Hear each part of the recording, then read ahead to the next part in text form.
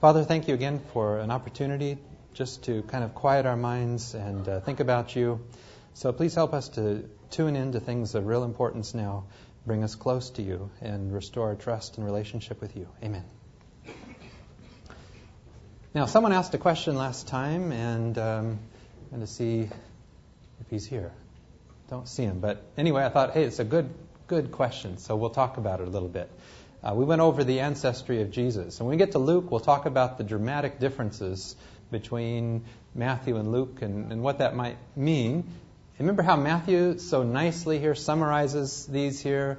There were 14 generations from Abraham to David, 14 from David to the exile, 14 from then to the birth of the Messiah.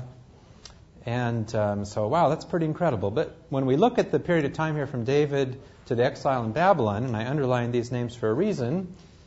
But anyway, go back to the Old Testament here, and what we see is that actually between Jehoram and Uzziah, there are 3 additional names. They're in Chronicles, so it really isn't 14, 14, 14, as Matthew would lead us to believe. Now, there are a couple of explanations for that. One is that there are several genealogies in the Old Testament where the less important people will just be left out. And so someone will be the father of someone, and well, really there were a couple people in between. But anyway, this is troubling to some. And there are a number of other issues that come up here related to inspiration. Not to unsettle things, but since this is something that can really bother some individuals, if we have a certain view of inspiration, I think it's worthwhile to bring it up and discuss it a little bit. Matthew's use of the Old Testament is very, very interesting. For example, you remember how Joseph and Mary fled to Egypt. And Matthew would say this was done to make true what the Lord had said through the prophet, I called my son out of Egypt. All right, so we go to find out here, where is this? We go to the book of Hosea, and there it is. The Lord says, when Israel was a child, I loved him and called him out of Egypt as my son. Don't stop reading. But the more I called to him, the more he turned away from me. My people sacrificed to Baal. They burned incense to idols. You can see where perhaps for a Jew, this might not be a very convincing text to prove that anything about Jesus being the Messiah. Well, we have more convincing evidence than this, but again, Matthew's use of the Old Testament here, very interesting on a number of occasions. Here are words of Jesus. He's giving this speech, and he would say, as a result, the punishment for the murder of all innocent people will fall on you. From the murder of innocent Abel to the murder of Zachariah, son of Berechiah, a well-known story. So we turn back to the Old Testament to read about this story, and it turns out that it's the wrong person here. It's actually Jehoiada, not Berechiah. So here we have kind of a challenge. Did Jesus make a mistake? And I wouldn't like that interpretation. So how do we understand here, clearly referring to the same incident, that we've got the wrong father of Zechariah that is listed? Well, again, a number of interpretations raised. The one that I personally like, and the opinion of many scholars, is they didn't have 20 Bibles in one home back at that time. They had rare scrolls in synagogues, and so Matthew here, writing much later, recalling these words of Jesus, well, he got the wrong father of Zechariah. But would this entirely destroy our view of inspiration if this were the case? Let's look at maybe a little more evidence here. Matthew would say this, then what the prophet Jeremiah had said came true. They took the 30 silver coins, the amount the people of Israel had agreed to pay him, and used the money to buy the potter's field. Now this one is really incredible because it fits so well from the Old Testament. And the problem here is this is not from the book of Jeremiah. This is taken from Zechariah 11:13. So there are lots of Zechariahs in the Old Testament, and it just seems like here we have a little mistake. Quoted from the wrong book. What do we do with things like this? Well, we're going to talk about the Beatitudes here in Matthew 5. And so we read this in Matthew 5, and it's, happy are those who know they are spiritually poor. Okay, that's beautiful. Now, Beatitudes are in Luke as well. And in Luke, it's, happy are you poor. So, which is it? Or did Jesus maybe say the same thing using different words on different occasions? In Matthew 8, we have this incredible story. Remember, Jesus quiets a storm.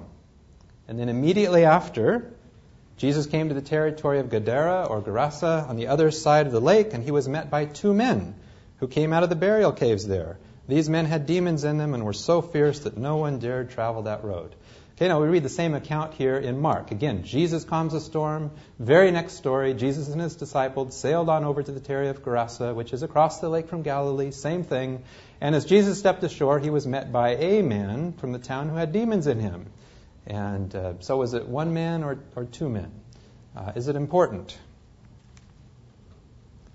We skip ahead to Matthew 20, where Jesus speaks the third time about his death. Very next story. Then the wife of Zebedee came to Jesus with her two sons, who were James and John, bowed before him and asked him for a favor. And remember, her favor was, can my sons be first in your kingdom? Can they sit at your right side? Okay, let's read the same account in Mark. Again, Jesus speaks the third time about his death.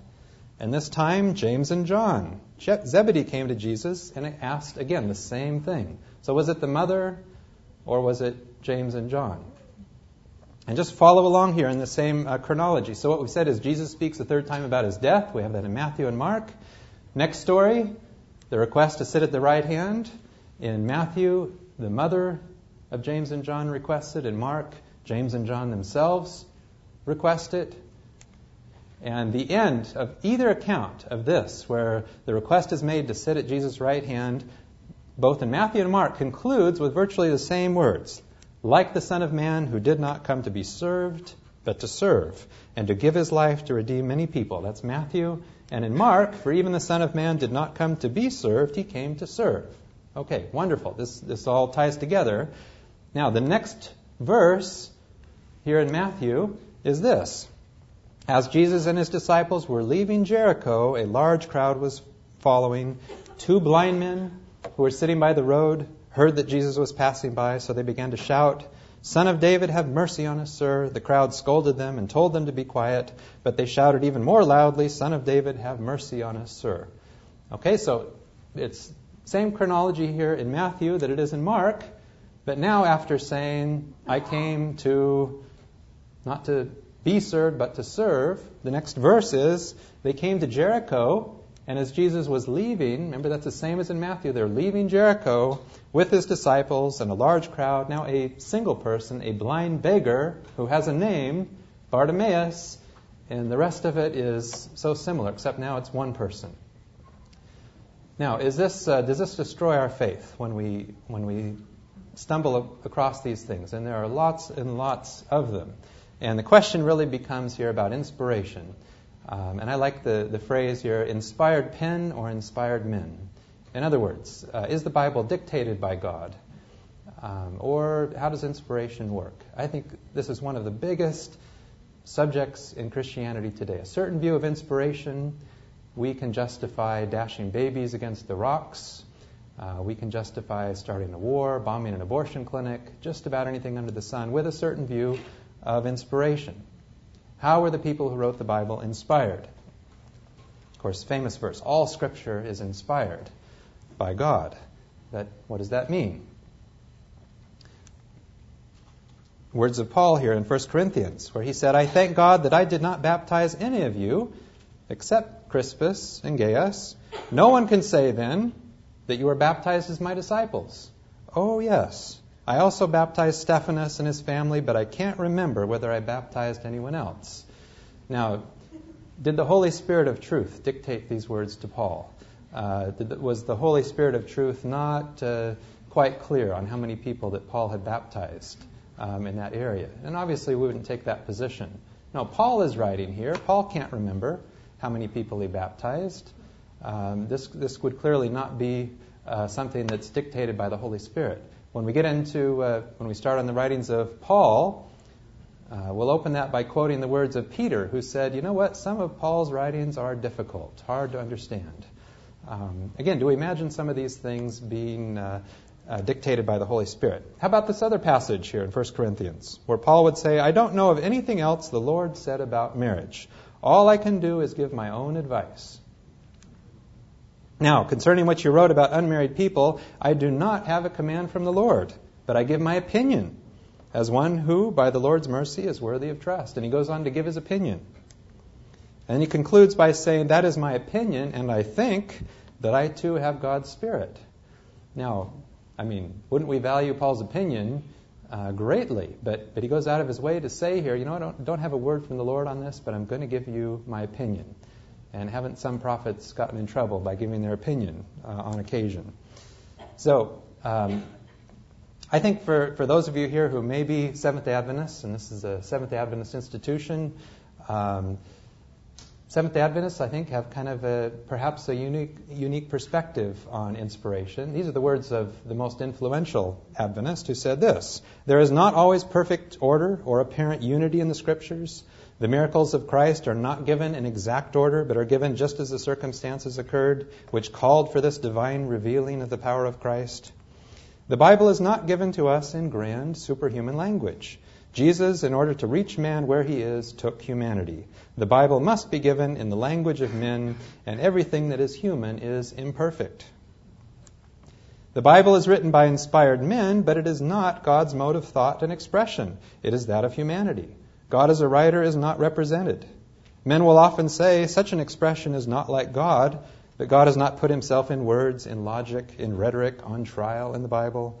The writers of the Bible were God's penmen, not his pen. And that's the point. Inspiration works on the mind, and the words flow from the pen onto the page, but God was not in the pen or specifically dictating the words that we have recorded in the Bible. And another one, and this first sentence is rather shocking, it is not the words of the Bible that are inspired. How about that? It is not the words of the Bible that are inspired, but the men that were inspired.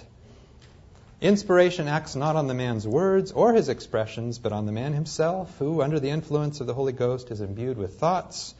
But the words receive the impress of the individual mind. The divine mind is diffused. The divine mind and will is combined with the human mind and will. Thus, the utterances of the man are the Word of God.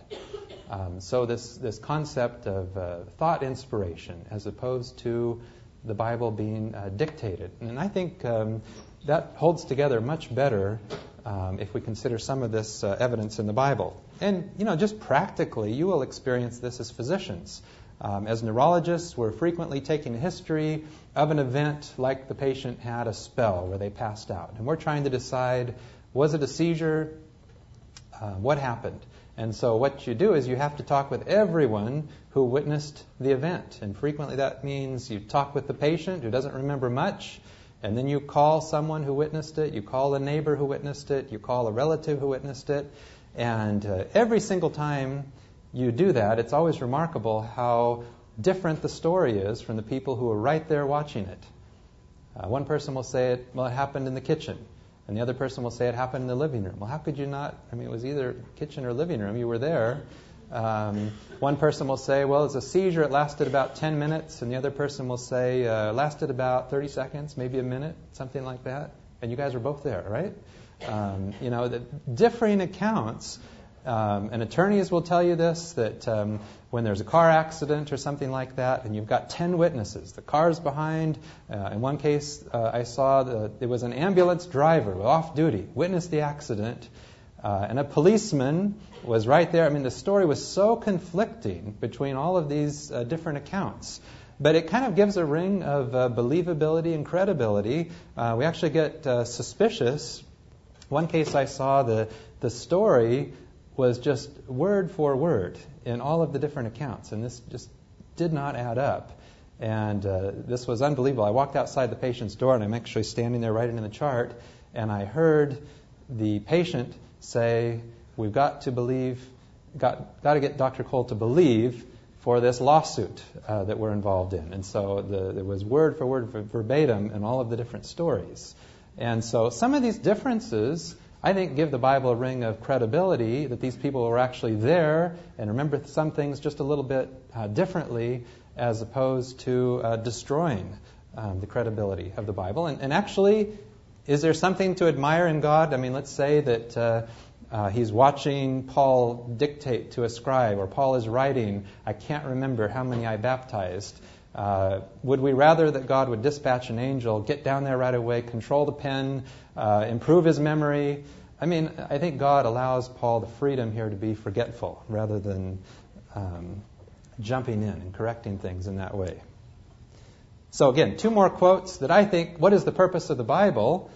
In the Bible, we have in clear lines the revelation of God's character, of his dealings with men, and the great work of redemption. And here it just said very clearly, the Bible is the book that unfolds the character of God. That's the purpose of the Bible. Do we find God to be trustworthy? Is it a God that you would like to come close to or to come further away from?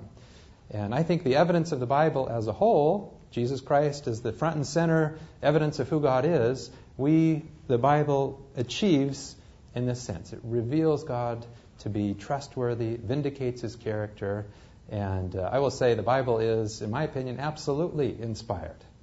But we need to understand exactly what that means. Jesus would say, you search the Scriptures because you think in them you have eternal life. Message Bible says, but you miss the forest for the trees. These are the Scriptures that speak of me. When we read the Bible, it all has to focus on Jesus, and eventually, what is God like? That's the ultimate question. So we come now to Matthew 5, and not to belabor the point here, but in Matthew 5, Jesus goes up a hill to give this sermon. We read the same account in Luke. He went down from a hill with his disciples and gave the sermon. It's interesting, this Adventist writer that I quoted describes that he went up a hill and then went down to a level place and gave the sermon. So maybe we can incorporate both of these. So, yeah, and frequently what we think is a discrepancy turns out to have a beautiful meaning. In the Old Testament, in one place it's described as Satan tempted David to give the census, and in another place, same story, God tempted David to give a census. There are resolutions to some of these difficult questions that sometimes work out in God's favor. So I want you to really concentrate on the words here. These are very meaty. This is Jesus' first sermon. And you imagine the people in anticipation. Here we're going to find out, is this guy the Messiah? If you're Jesus, what would you plan to say to try to convince people? And just imagine the reaction to this sermon. Here is his first words. Happy are those who know they are spiritually poor. And you're a Pharisee, and here are the first words. Happy are those who know they are spiritually poor. The kingdom of heaven belongs to them. Happy are those who mourn. God will comfort them. Happy are those who are humble. They will receive what God has promised. Happy are those who hunger and thirst for righteousness, for they will be satisfied. Happy are those who are merciful to others. God will be merciful to them. Happy are the pure in heart. They will see God. Happy are those who work for peace. God will call them his children. And finally, happy are those who are persecuted, because they do what God requires. The kingdom of heaven belongs to them. Happy are you when people insult you and persecute you and tell all kinds of evil lies against you because you are my followers. Okay, now how did this settle in, this message? Well, let's just condense down to the essence of what Jesus said. Happy are those who, and here's the list. First of all, those who know they are spiritually poor. Now, wouldn't we have to say, if we just put together everything we know about Jesus' interaction with these Pharisees, were they aware that they were spiritually poor? No, in their mind, they were spiritually rich, right? They had it down. They were quite confident in their understanding. This would not have settled very well for them. Happy are those who know they are spiritually poor. And what I see in this is a progression.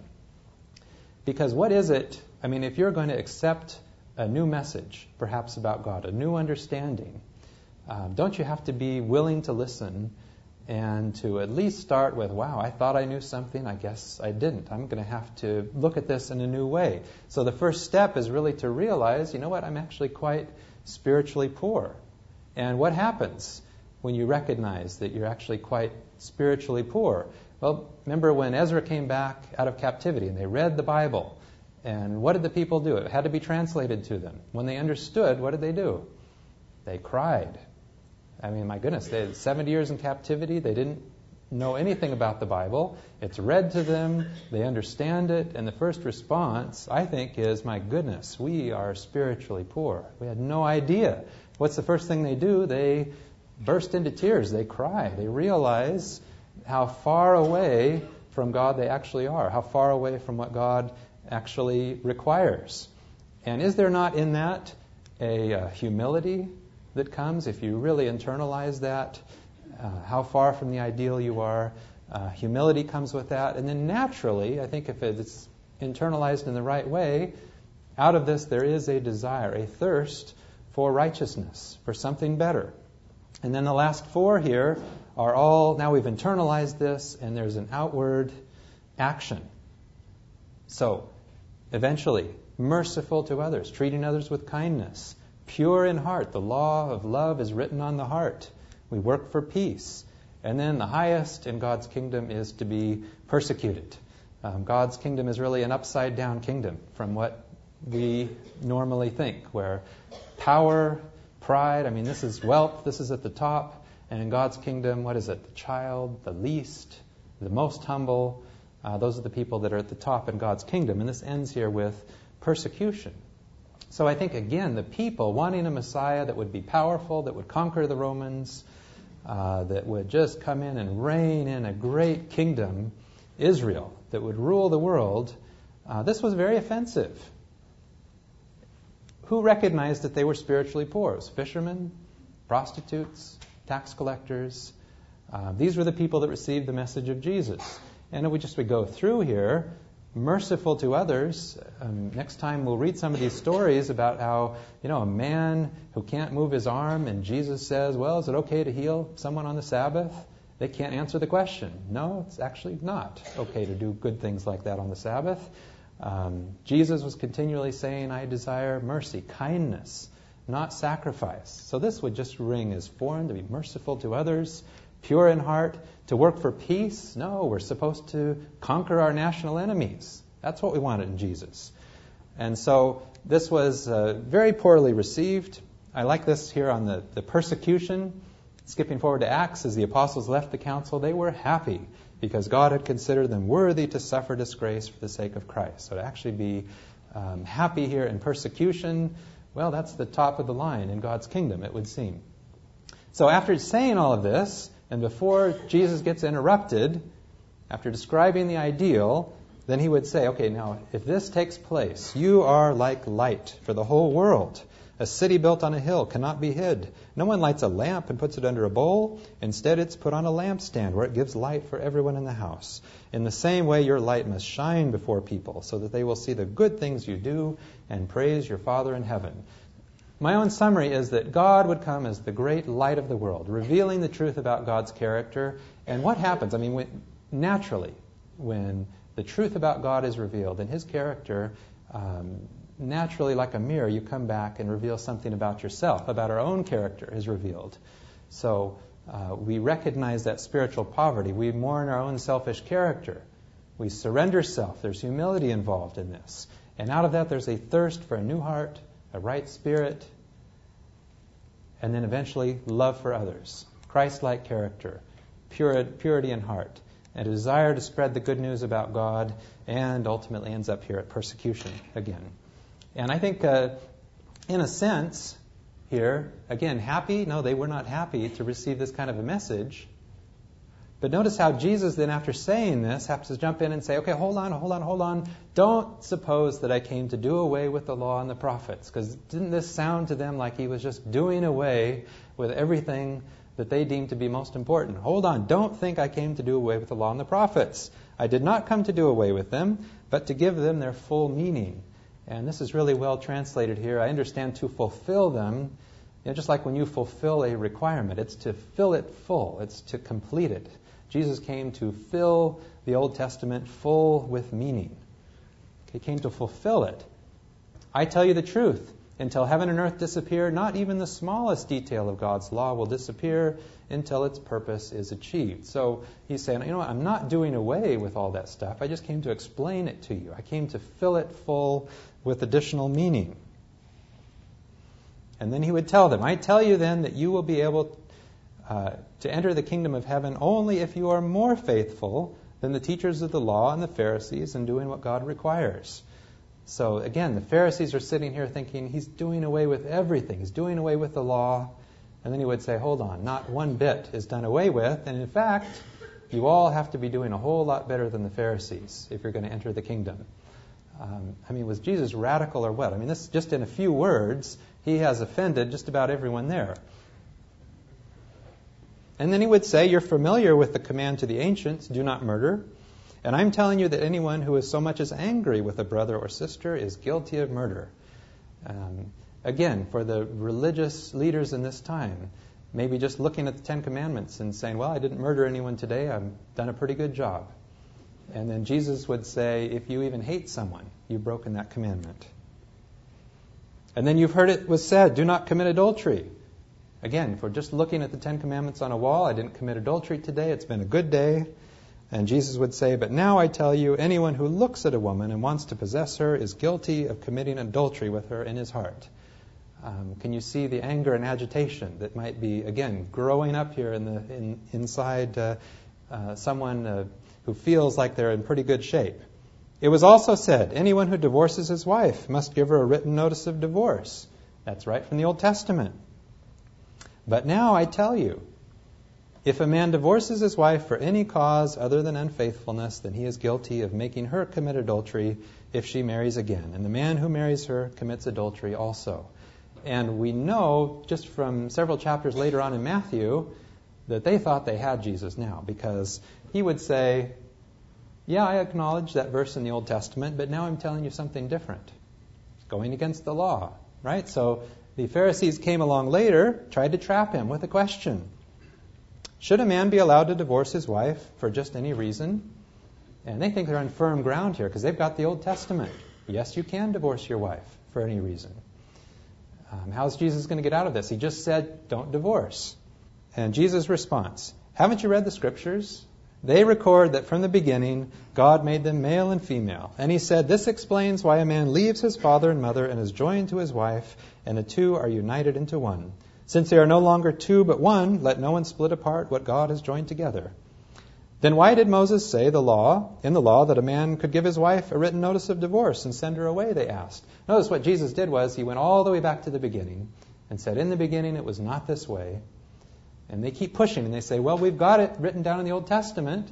And his response here, this is so critically important to our understanding of so many things in the Old Testament. Jesus replied, Moses permitted divorce only as a concession to your hard hearts, but it was not what God had originally intended. And I would say a good portion of the Old Testament is a concession to our hard hearts.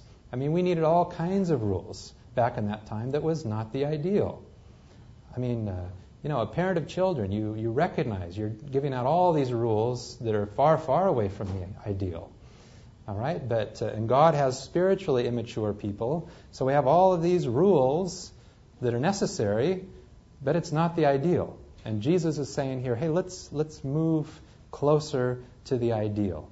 And so he's breaking down all of these things that they hold as precious from the Old Testament, and he's saying, hey, grow up a little bit. Here's another one. You've heard that it was said, an eye for an eye and a tooth for a tooth. That's in the Old Testament.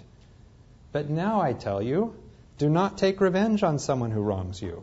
If anyone slaps you on the right cheek, let him slap your left cheek too. Now, how do we apply this to ourselves today? Notice Jesus is saying there's a new way that I want you to live. And if someone takes you to court to sue you for your shirt, let him have your coat as well. And if one of the occupation troops forces you to carry his pack 1 mile, carry it 2 miles. Now this, the Romans are their national enemy. And Jesus is telling them, carry the pack an extra mile. Is there anything possibly more offensive that could be said? Again, try to apply this to us. Who's our national enemy? How do we carry out the words of Jesus here? When someone asks you for something, give it to him. When someone wants to borrow something, lend it to him. So again, what do? I think as Christians, if we're disciples of Christ, ultimately, this is our creed. We do what Jesus Christ did, and try to apply this to our daily life. It's quite a challenge. It's not certainly what comes natural to us. We're much more inclined to follow the eye for an eye, tooth for a tooth rule. Here's another one. You've heard that it was said, love your friends, hate your enemies. But now, I tell you, love your enemies and pray for those who persecute you, so that you may become the children of your Father in heaven. What's the criteria for becoming a child of your Father in heaven? Love your enemies, pray for them. For he makes his sun to shine on bad and good people alike, and gives rain to those who do good and to those who do evil. Why should God reward you if you love only the people who love you? Even the tax collectors do that. And if you speak only to your friends, have you done anything out of the ordinary? Even the pagans do that. You must be perfect, just as your Father in heaven is perfect. And we get hung up on these words here. I mean, is there anything more intimidating? We must be perfect, just like our Father in heaven.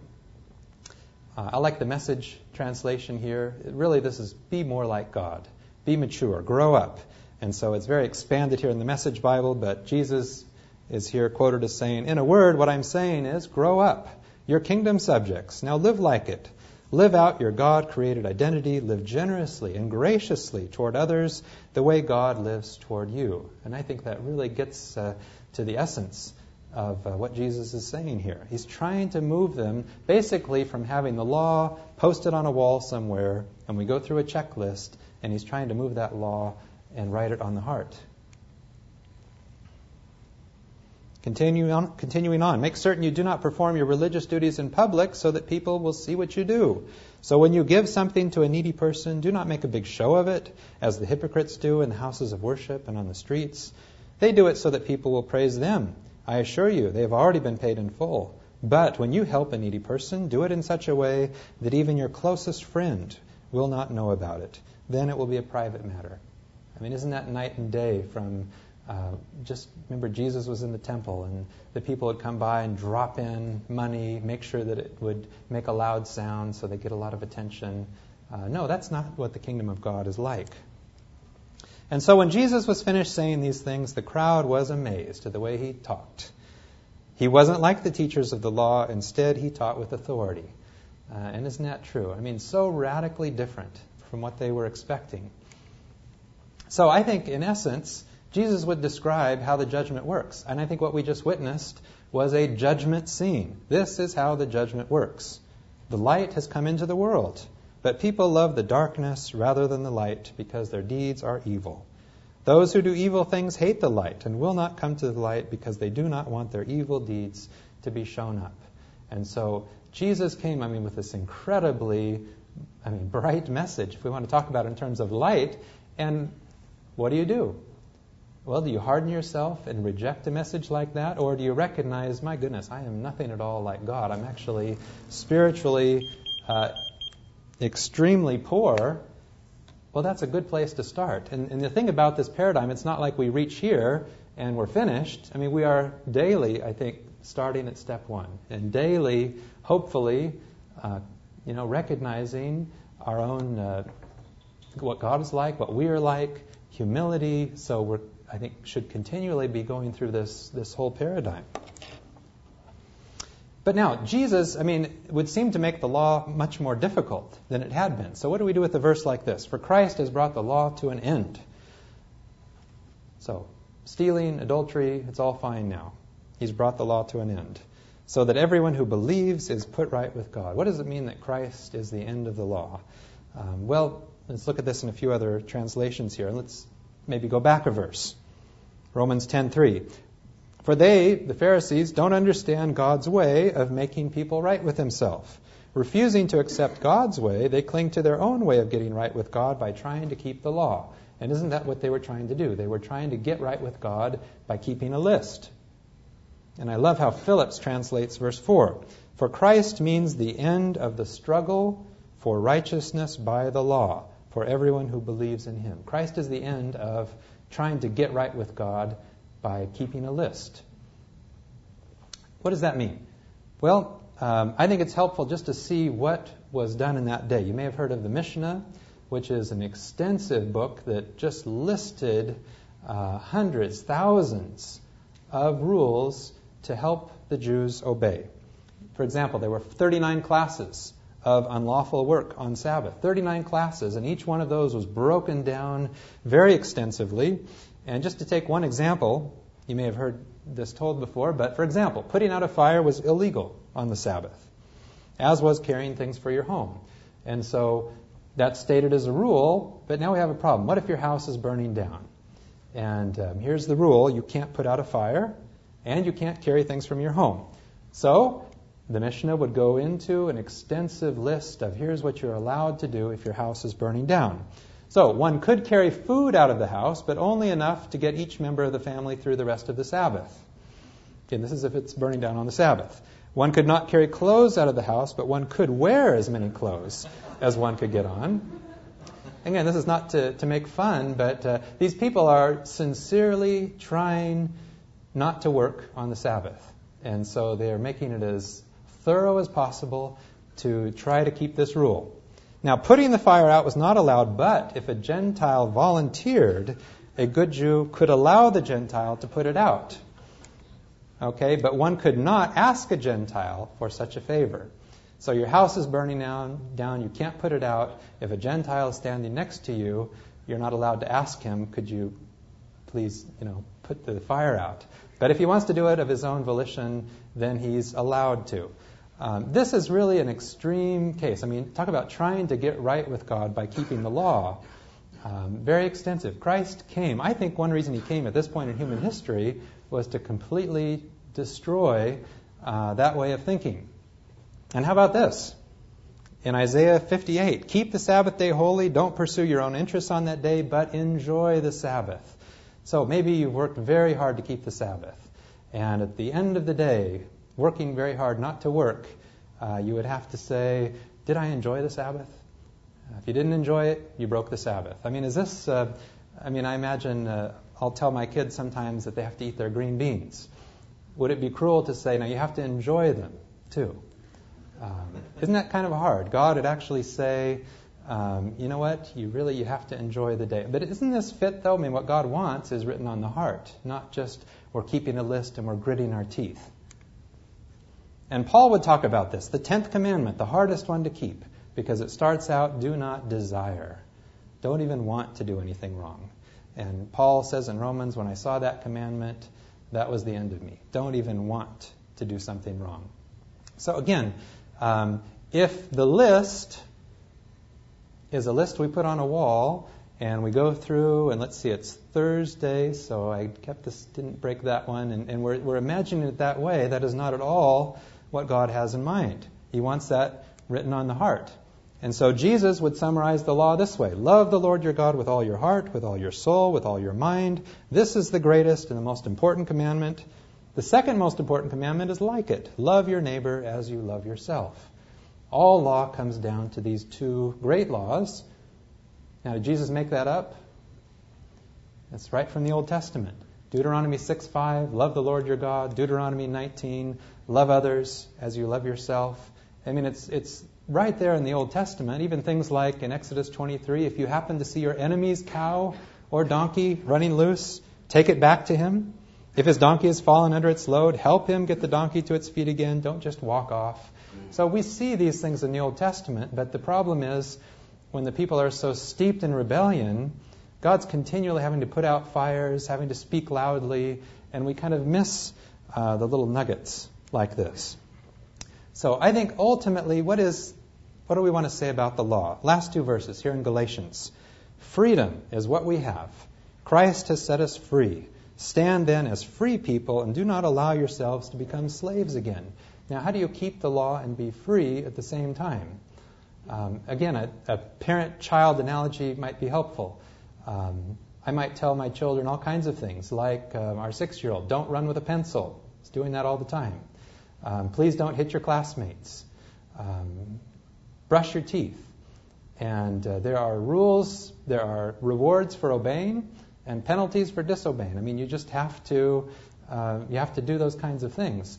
But what do I really want? When he goes away to college, for example, and he calls home, maybe he's 19, 20 years old, would I be happy if he said, you know what, Dad, I didn't hit anyone today, I didn't run with a pencil?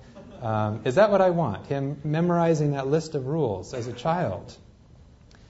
No, what you really want as a parent is that eventually your children grow up and they agree with you. You know what? It really makes sense to brush my teeth. I understand why. And so it's done out of the highest sense of freedom, not because Dad's going to come, drive to college and beat him up for something if he doesn't brush his teeth.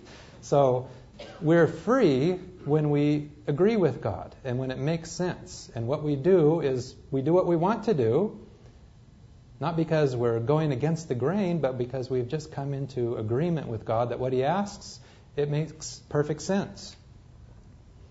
A few verses later on in Galatians, "As for you, my friends, you are called to be free, but do not let this freedom become an excuse for letting your physical desires control you. Instead, let love make you serve one another. For the whole law is summed up in one commandment: love your neighbor as you love yourself." And if you love your neighbor as you love yourself, which of the commandments are you breaking? You're not. So the rules were meant to bring us to a great ideal. And I think the story of Jesus interacting with His people, it reveals one thing. In addition, that's very important, and that is if our relationship with God is purely to keep the right list, and actually we don't have a relationship with God, but we're keeping the right list, it can actually make us the most hardened, judgmental, condemnatory people on the planet, as these people were that Jesus encountered. It is all about intimacy, relationship with God. Keeping the list, devoid of that, turns us into the worst possible people you can imagine. And as evidenced by these people who crucified Jesus, and then they came by to break legs so that He would die faster, so that they could make it home to keep the Sabbath. So it's not that the list is wrong, but we have to keep the list for the right reason. So let's pray as we close. Father, thank you so much for coming and revealing these incredible things to us. Please help us, each of us, realize that we certainly are not like you in many ways. We are spiritually poor. But help us to come closer and closer to you. Help us to come into agreement with you about the things that you've asked, that it makes sense, and that we do these things out of the highest sense of freedom. Thank you again for your Holy Spirit who continually brings these things closer to us. In your name we pray. Amen.